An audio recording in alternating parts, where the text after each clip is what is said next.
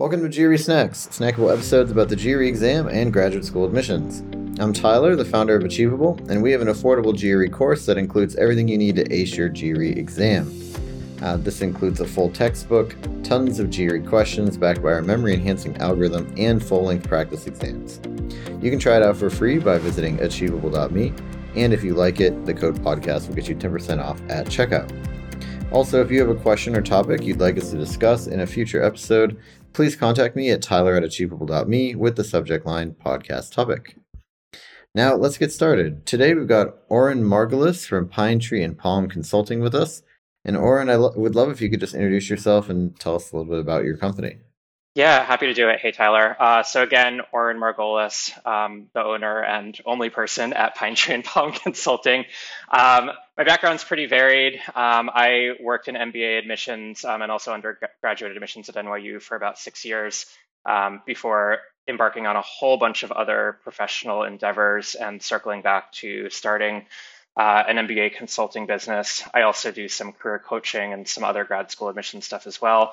But I'm a sole proprietor. I run a boutique firm. It's really only me. So what you hear is what you get. And I've been doing it for a number of years now with folks that have applied to, all of the top full-time MBA programs, but also part-time MBA programs, executive MBA programs, and then some assorted other grad programs. So really excited to be here. Great.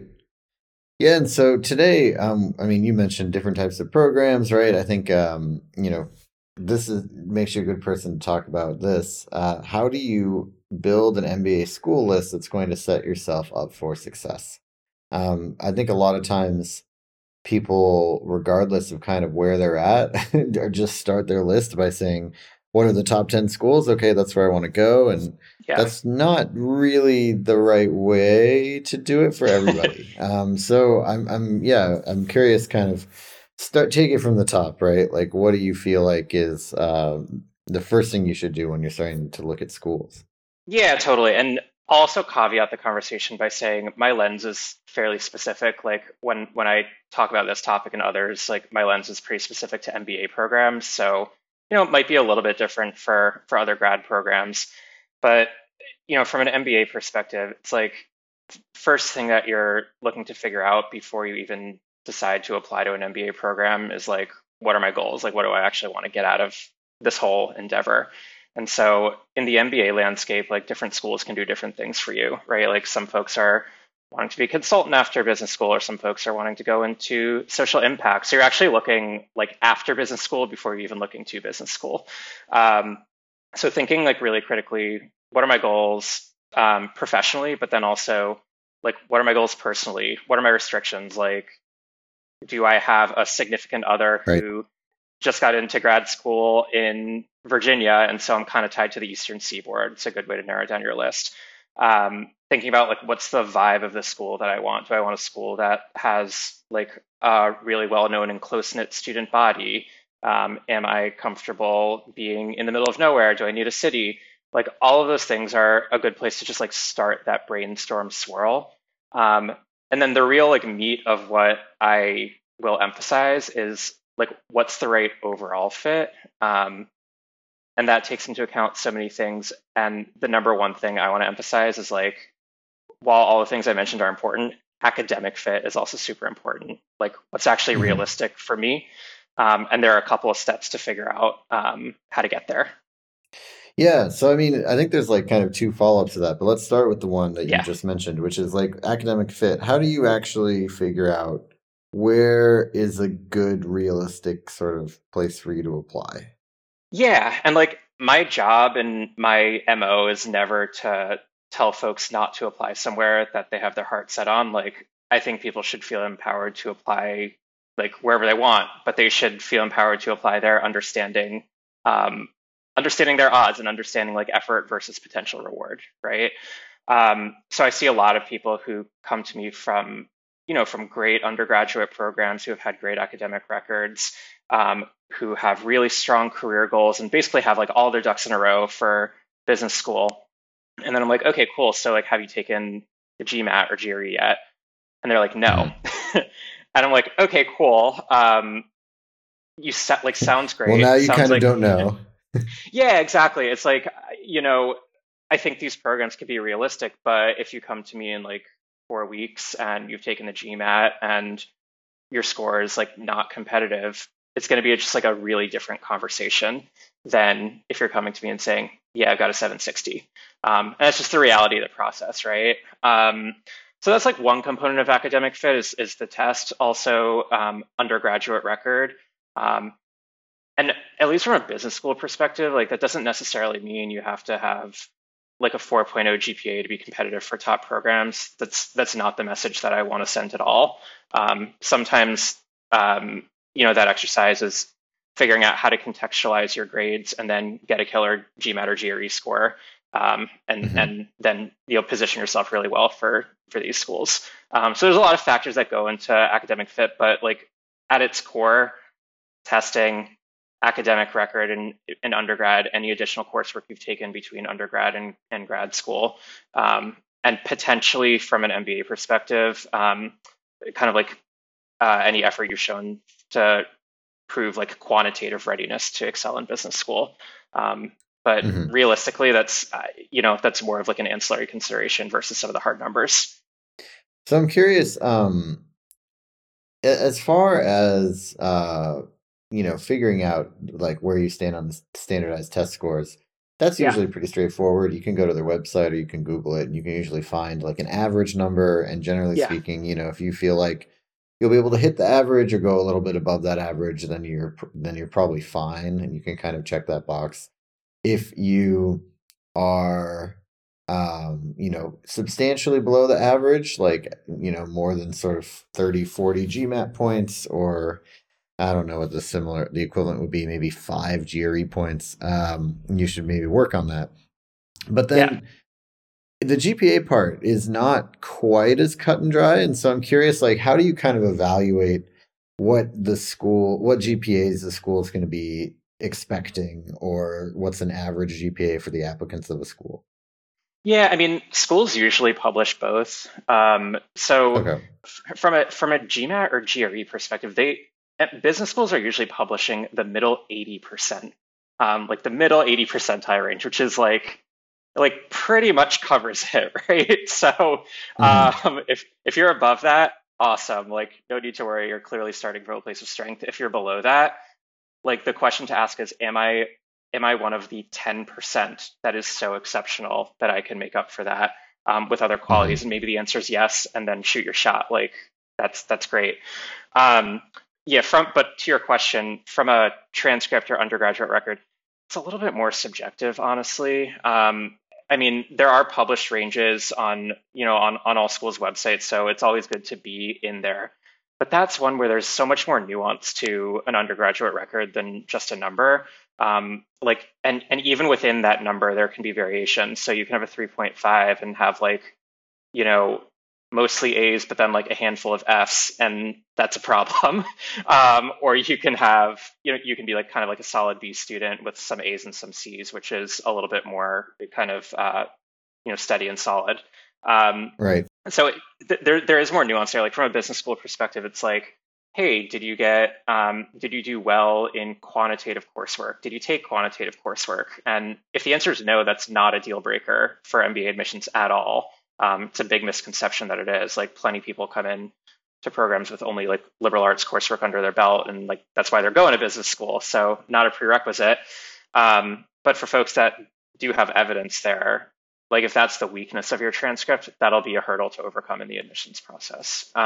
So anyone who's looking at these transcripts, like they look at thousands of them, so they get the nuance. Like they understand the strength of the program. They know that like organic chemistry, for example, is a legitimately very difficult class that a lot of people struggle in. Might be willing to throw you a bone there if that grade's like a little bit lower than some others in the Hmm. context of a larger transcript. Like they have a pretty good calibration bar for different schools, different programs, difficulty of different curricula. So while the GPA number in MBA land is important and it's definitely not nothing, the number doesn't actually tell the whole story. So Sure. starting from a 3 point whatever is always good, but if that's not your reality, um, that's one where I don't encourage folks to like weed themselves out depending on what that looks like. That's sort of a like, you know, how do we strengthen that academic profile with testing, or how do we strengthen that overall profile with the story that you're telling?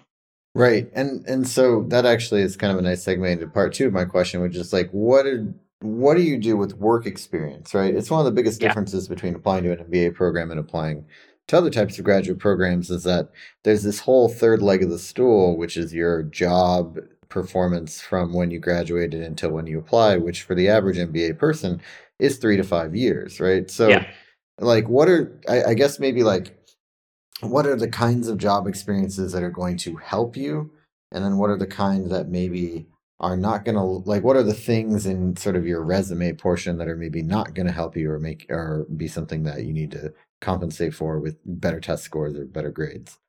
Yeah, I mean, what I will say is that like all kinds of job experiences are welcome at top programs, top MBA programs. And Hmm. like a big misconception is like, I got to have come from Google, or I got to have come from Goldman, or I got to have come from, one of these like quote unquote typical MBA career paths in order to be successful. Unless it's just like not true. Um, those kinds of those kinds of careers are easy for folks to make sense of and understand, especially if you've made some good progress, like some had a good upward trajectory, had promotions, that kind of thing. But I would say like most business school applicants to top programs are coming from pretty normal companies across a range of different industries, including those that are like quote unquote businessy or financy or consulting or whatever you want to call it, and also those that aren't. Like I've seen so many Hmm. teachers and writers and chefs, like you name it, that go to MBA programs to make a career pivot. The things that'll stand out though, the things that'll be a feather in your cap are showing progress, showing that if you come from a less traditional MBA career path, that you can pull out translatable skills and quantify your achievements. And, you know, depending on what you are looking to do after business school, like let's say you're a chef that's looking to become a management consultant, that's a big pivot, but not an impossible one actually. And so if on your resume you can tell the story of like what are the skills that I gain, what's the trajectory that I put myself on in order to be like relevant for a career in management consulting, that's like not a hurdle that's hard to overcome actually. That's like an impressive hurdle to have overcome.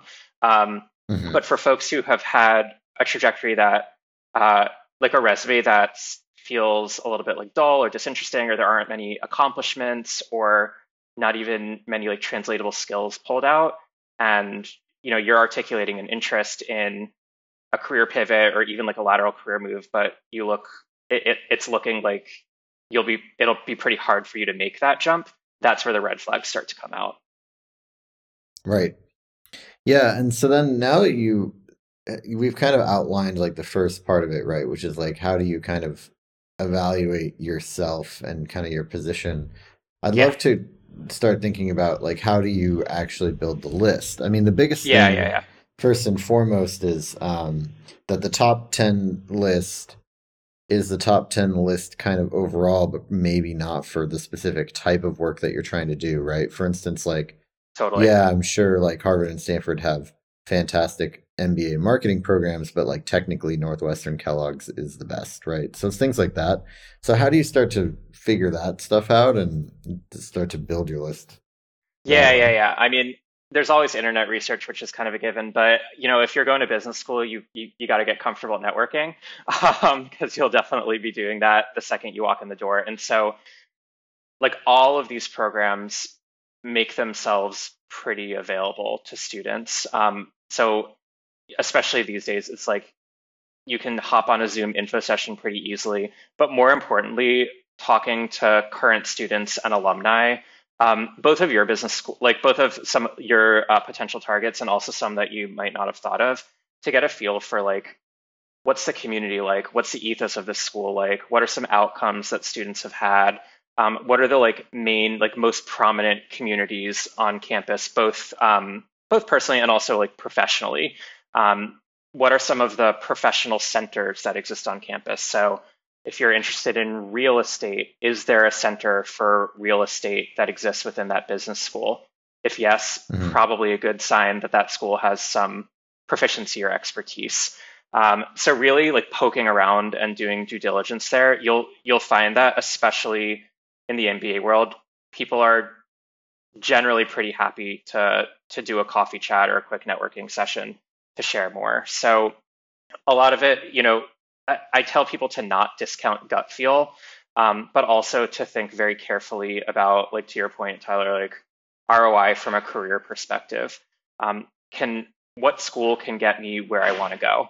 And maybe that's just the school that's ranked the highest, which is fine if that's a priority of yours. But maybe it's something that's a little bit more specialized. Maybe there is a programmatic element, and maybe there's something that might appear a little bit further down a ranking list that has either expertise in a career goal of yours, or has a community that really resonates with you, is in a location where you want to end up after business school, has a relationship with employers that are relevant to you.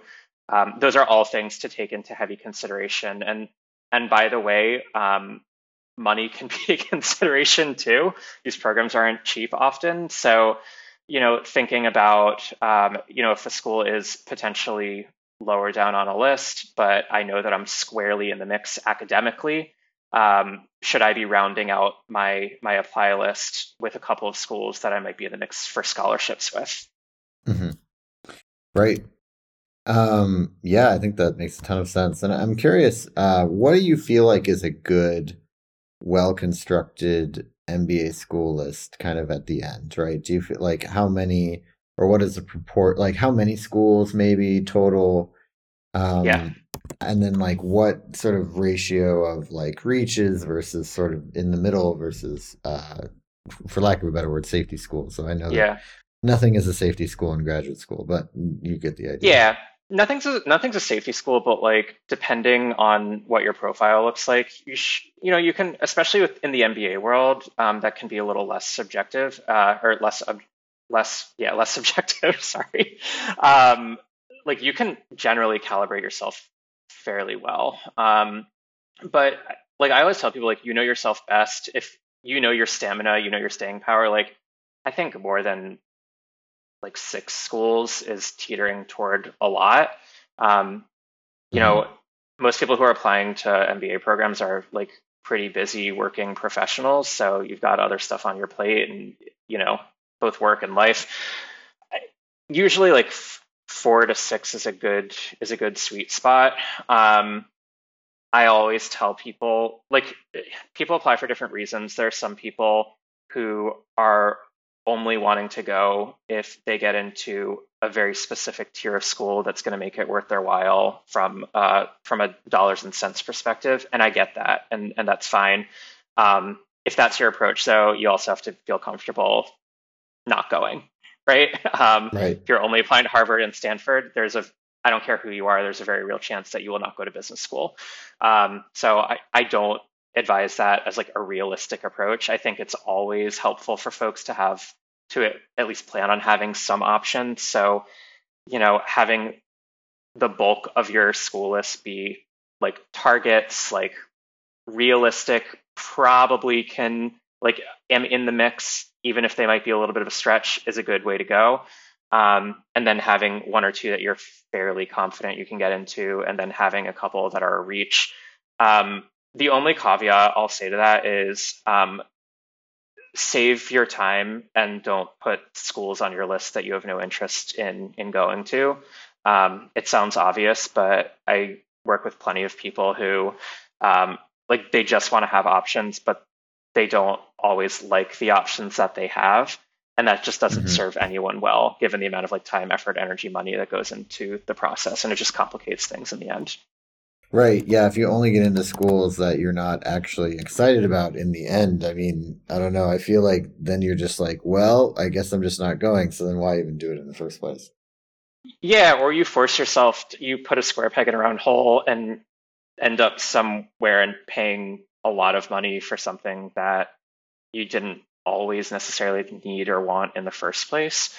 So it goes to like the front end of the process being like really crystal clear about what are your intentions, why am I doing this, what is the ROI I'm looking to achieve, what will help, like what will get me there. I On the other hand, like I do see plenty of people who are mostly considering like a full-time MBA program, but might be comfortable doing a part-time program if full-time doesn't work out. And that's like a different conversation. But I don't encourage people to just like go buck wild and throw schools on their list that they're not interested. And for that matter, like really, don't have like even a fighting chance of getting into. Right. Yeah, that makes a ton of sense. Any kind of parting thoughts on this topic? No, I think we've had a good. I think we've kind of scratched the surface on this one. There's always plenty more to go on a school list, but the only thing I'll say is it really is customized for every individual. Like, depends on your goals, depends on your priorities. Talking it through with a diversity of folks, both who know you as a person and also who know what they're talking about from like an admissions or business school landscape perspective is always helpful. But there's not a one size fits all approach to crafting a list. I just encourage folks to be realistic with themselves and with their goals. Great. Thank you so much. This has been GRE Snacks, hosted by Tyler from Achievable with Oren Margulis from Pine Tree and Palm Consulting. And Achievable has a great online GRE course that you can try for free by going to achievable.me. And if you like it, be sure to use the code podcast to save 10%.